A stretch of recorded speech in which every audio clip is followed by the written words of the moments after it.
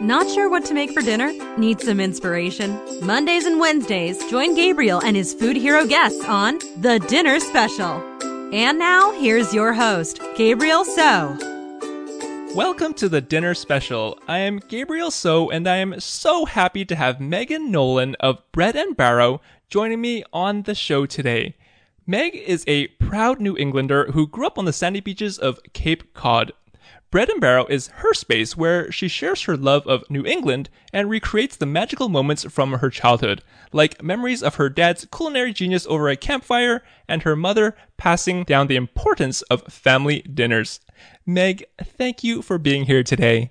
Oh, thank you so much, Gabriel. So nice to be here. Oh, it's totally my pleasure to have you, Meg. You paint such a beautiful picture of your childhood in New England. Can you share what it was like growing up in Cape Cod and the role that food played? Yeah, so growing up on Cape Cod was really great. It's a really beautiful spot to be a kid. I mean, it's funny, the summers are so bustling. There's so many people. It takes like an hour to get to the grocery store some days, where normally it would just be a 10-minute drive. And then the winters are really desolate. So you kind of have this polar opposites. But it was a great spot to be a kid. I mean, the summers were full of, beach days and going to the vineyard. And then the winters were very quiet and rainy. We didn't get much snow on the Cape. So I think that's why we spent a lot of time in New Hampshire on the weekends, because I think my dad would go a little stir crazy if he was on the Cape all winter long. But, some of those rainy, wet winter days were some of my favorite. I mean, my mom used to take us kids down to like Woods Hole and have a cup of chowder overlooking the wet landscape, which I still love to do. So it was a magical childhood. It was. Well, from a native like yourself, how do you feel about having all these tourists descend upon one place at one time? It must be kind of crazy. It can be crazy. I remember, my mom biting her tongue on many drives through town. But I think being in a spot where you kind of rely on tourism. So growing up, of course, you're kind of like, oh, the beaches are full and we can't get a parking spot. But then you also have to realize the way that we survived the winters were on tourists. So you have to have a love-hate relationship with the tourists. Right. Well, why did you feel it was important to share New England and your treasured memories of your favorite place, possibly in the entire world, on Bread and Barrow? I think for me I was reading a lot of blogs from the West Coast and from the Midwest and from the South that had a lot of important heritage and traditions that they would talk about. And it kind of just made me think we have that here too. And I sometimes don't think that people realize that we have a little bit of everything. We have the beaches, we have the mountains, we have the farmlands and the ocean right there. So I feel like there's a lot of resources that sometimes people don't either take advantage of or maybe even know about. So that was one of the things I kind of wanted to showcase, that we could do all of that in our just one little tiny section of the United States. Well, I mean, you just mentioned that you liked the rainy days because you liked being indoors and enjoying a chowder or something, looking out the window. Food clearly played a big role growing up for you. Did you always have a curiosity around cooking and being in the kitchen? It's funny. I don't think I always did. I think it was when I was little, I actually really did. My Easy Bake Oven was probably my favorite toy. But other than that, growing up, I wasn't so interested in it. My sisters and I often played restaurant. So that was one of our games. We had a little, now that I think about it, kind of creepy setup in our basement where we had lawn chairs and a table, and we had a big menu that we'd write on the walls in chalk. But then, in my teens and early 20s, I wasn't interested in it much until I moved in with my now husband. And that's when I kind of started looking back to things that we had made, because I was cooking for myself for the first time and was like, well, what am I going to make tonight? And that kind of made me get more into cooking for myself and for other people. When you started cooking for yourself, were you doing a lot of experimentation? How did you learn to cook? My mom is actually a really good cook. She cooked for all of us. I'm the eldest of four, so there's six in my family. So she always had a homemade dinner for us.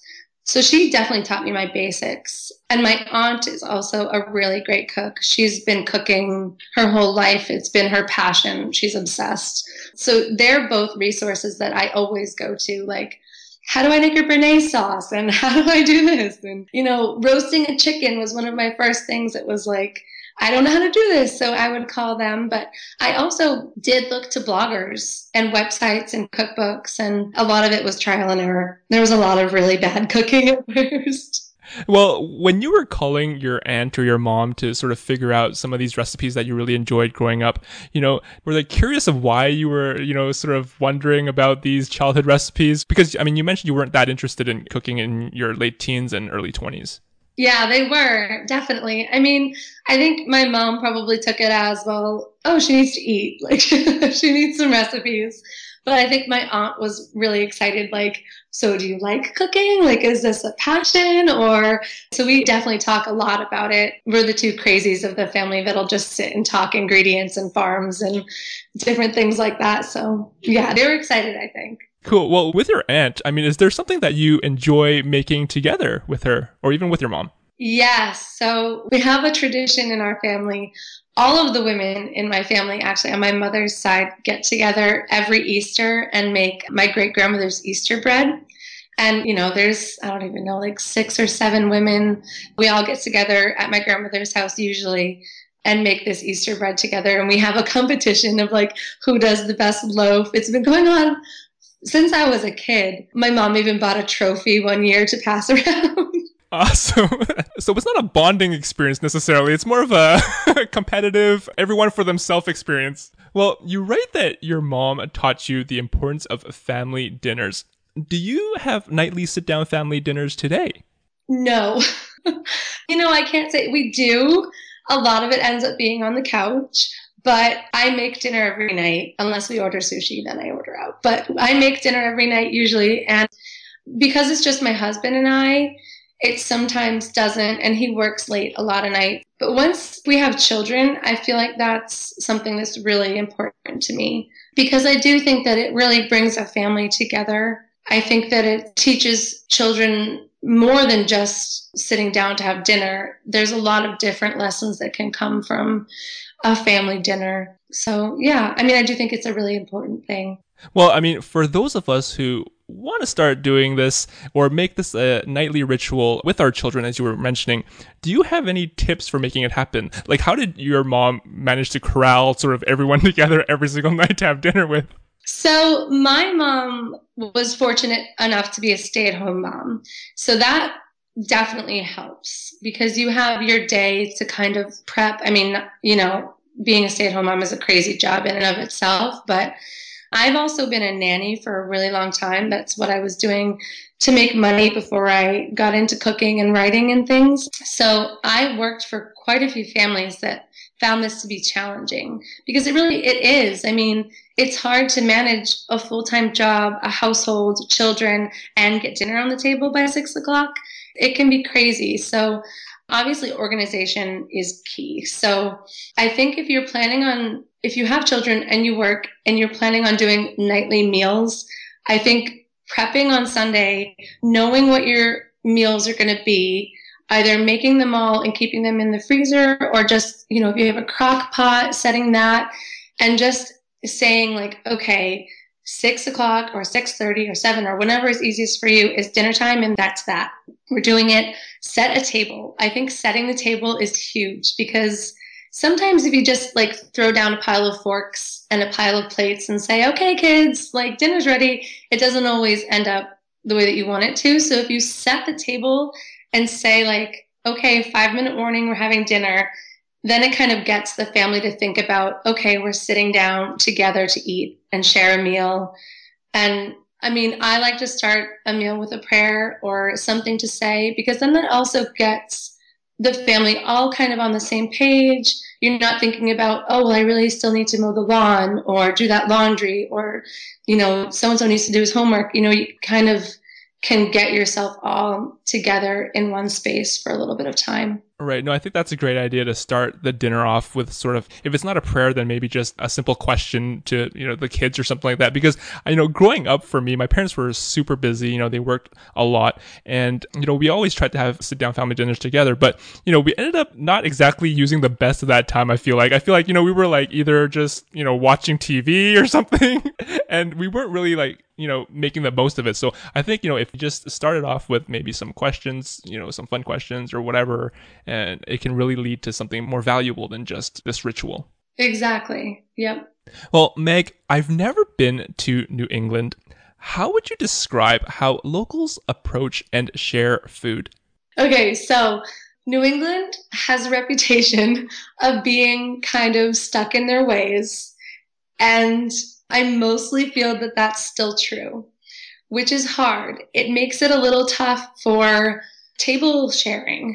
I mean, sharing these meals together or having the local spot to go. I don't think it's a very popular thing to do in New England, which is a little bit tough. But that being said, I feel like there are a lot of younger chefs that are coming out with these awesome ideas. I mean, Island Creek Oysters is an oyster company out of Duxbury, which actually happens to be where I went to high school. They've been doing some really cool things with getting the community together and doing an oyster festival and really getting people involved with what they've been doing in their town. And I know a chef, Patrick, who just started a restaurant at Applecrest Farms in New Hampshire. And he too is really into not only showcasing what New England cuisine could be, but also bringing people in and really getting the word out there of like wanting to bring in other people, collaborations and things. And I think that that is really cool. And that's kind of the way that I hope that New England cuisine is going to go. Because right now it can really be just stuffy pubs with chowder and fried clams, which there's nothing wrong with that. Those are great too. But sometimes people, I think, are a little wary of changing their direction. Right. So would you say that you're at the beginning stages of having a huger food scene? I kind of feel that way, yeah. And I hadn't really noticed it until I started talking to other chefs and things and seeing that I do sometimes feel New England is a little bit behind on the food scene. But there are, like I said, there are these amazing chefs and restaurants. And Boston's a totally different feel too, because they do have a lot of really awesome restaurants and chefs. But as far as like the outskirts, there's not as much. In the best hole-in-the-wall restaurants in town, what kind of food can we expect? Again, I feel like the hole-in-the-wall restaurants are the ones that have been there for like 75 years and don't change their menus. So you might be able to get a really great cup of chowder and like maybe a lobster roll, but that's probably it.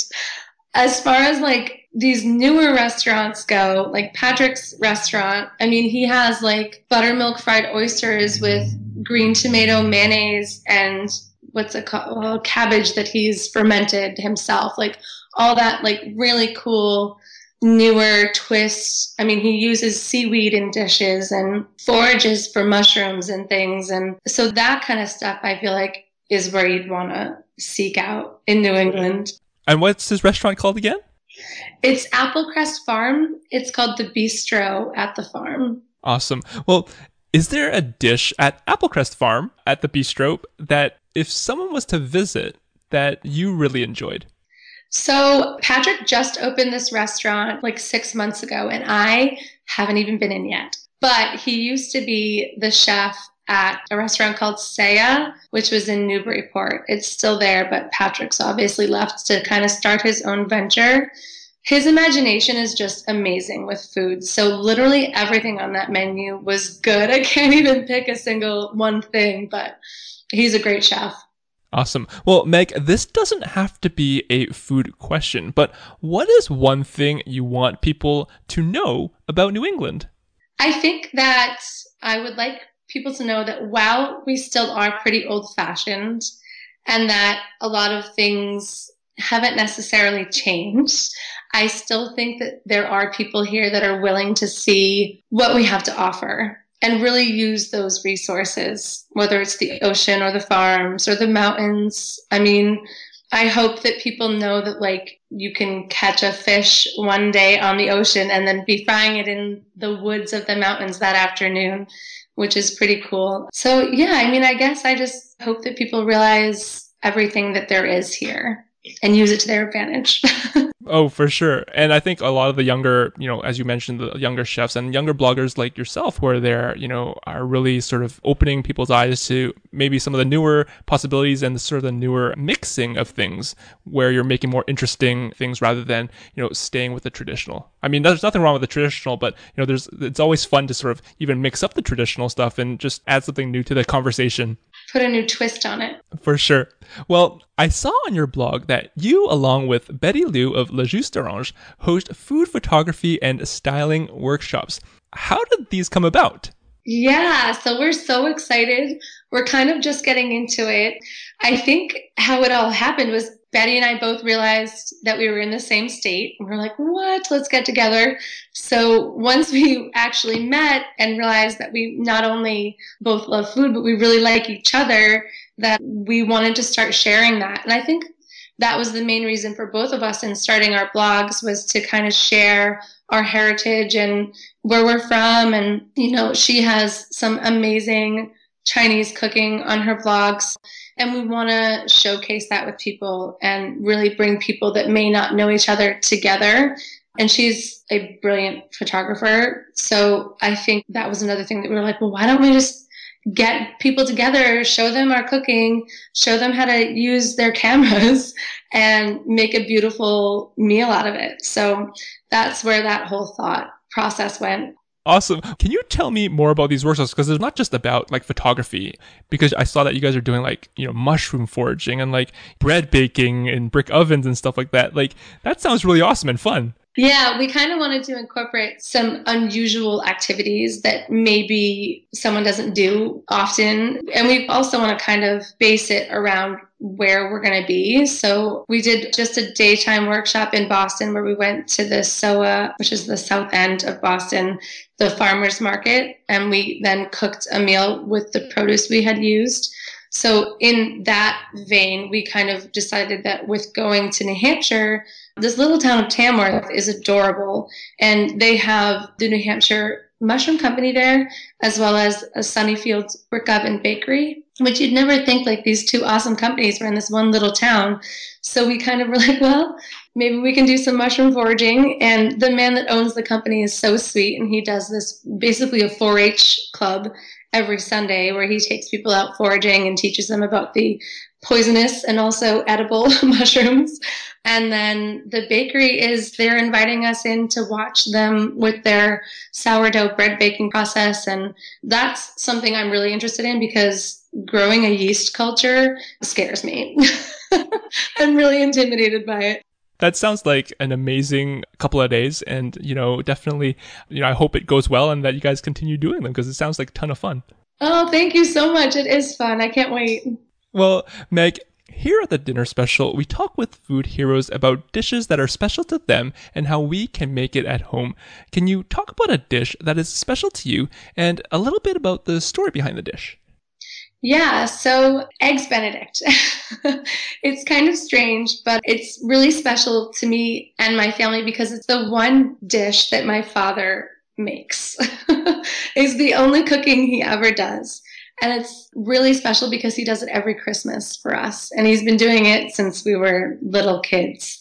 So that was one dish that I still don't feel like I do as good as my dad does, but it's still something that I just adore and I still have to perfect it. I still need to pick his brain on how he gets his hollandaise just right. Yeah, it's definitely a skill. It really is. I've broken so many of those. Right. Now, do you have this Eggs Benedict recipe or attempt at your dad's Eggs Benedict on your blog? I don't yet. I really need to. I think I'm going to do that this Christmas. I think it'll be a weird Christmas post. Oh, that'll be awesome.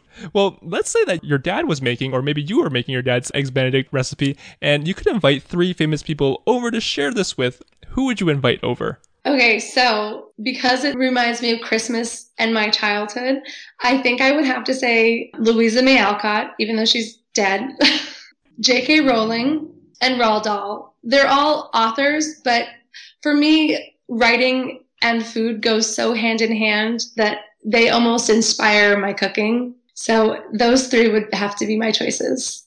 I think they would appreciate the Christmasness of it. Well, I usually ask, what movie would you pair with this dish? But maybe since you're inviting authors over, we can maybe switch up the question a little bit to what book would you pair with this dish? This is going to sound kind of boring, but probably Little Women. It's my favorite, and I think because the dish, again, reminds me, it's so nostalgic for childhood and holidays, I think that book would go perfectly with it. Well, I call the next part of the Dinner Special podcast the pressure cooker. I am going to ask you 7 fast and fun questions that we want to know your answers to. Are you up for it? Yes, definitely. Number 1, which food shows or cooking shows do you watch? Oh, none. I'm so bad. I love Ina Garten, but she's probably the only show I can tolerate. Okay. Number 2, what are some food blogs or websites we have to know about? I love Cindy from My Blue and White Kitchen. I love her blog. Well, you already know Betty, but Betty's is great. And Beth's from Local Milk. Everybody knows Beth, but hers is just so stunning. She was obviously, I feel like most people's first inspirations for blogs. Number 3, who do you follow on Pinterest, Instagram, Facebook, or Snapchat that make you happy? Chrissy from the Cottage Farm. Her stuff is beautiful. She was a floral designer, I believe. She just has great aesthetic. And I love also following Anna from Rifle Paper Company. Hers too. She just has great vision. Really inspiring. Cool. Number 4. What is the most unusual or treasured item you have in your kitchen? I would say my copper pots that my grandmother gave me. I love them, but they're really hard to keep clean. And my KitchenAid. My husband bought it for me our first Christmas together, so that one's really special. Number 5. Name one ingredient you used to dislike that you now love. I don't think that there is one that I used to dislike. I've pretty much eaten everything since day one, except beets. I still can't handle beets. Are they the red beets or the golden beets or just beets in general? And you know what? I think it's a texture thing. They're a little fleshy. All right, so beets, no go. No beets. Okay. Now, number 6. What are a few cookbooks that make your life better? Rennie Darling, I don't know if anyone even knows who she is, but she has a really old cookbook.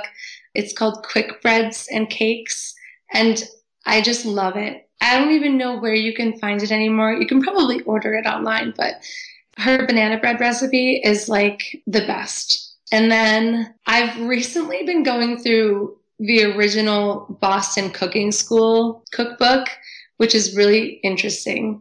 I think it was at least the copy I have is from the early 1920s.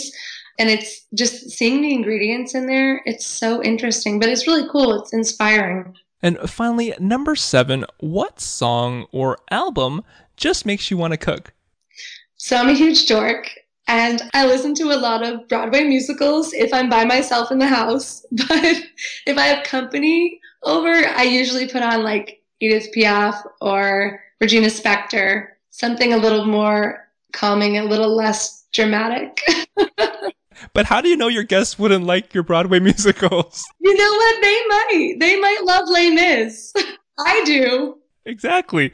Well, congratulations, Meg. You have officially survived the pressure cooker.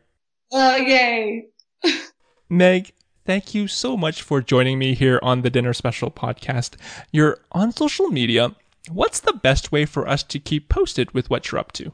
So I'm Bread and Barrow on Instagram. That's probably the place I update the most, which is kind of ridiculous because I don't update it that often. But there, and then just on the blog.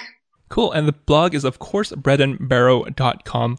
Yes. Meg, thank you again for taking the time. It's been totally my pleasure. I hope you had a good time. Oh, thank you so much, Gabriel. This was awesome.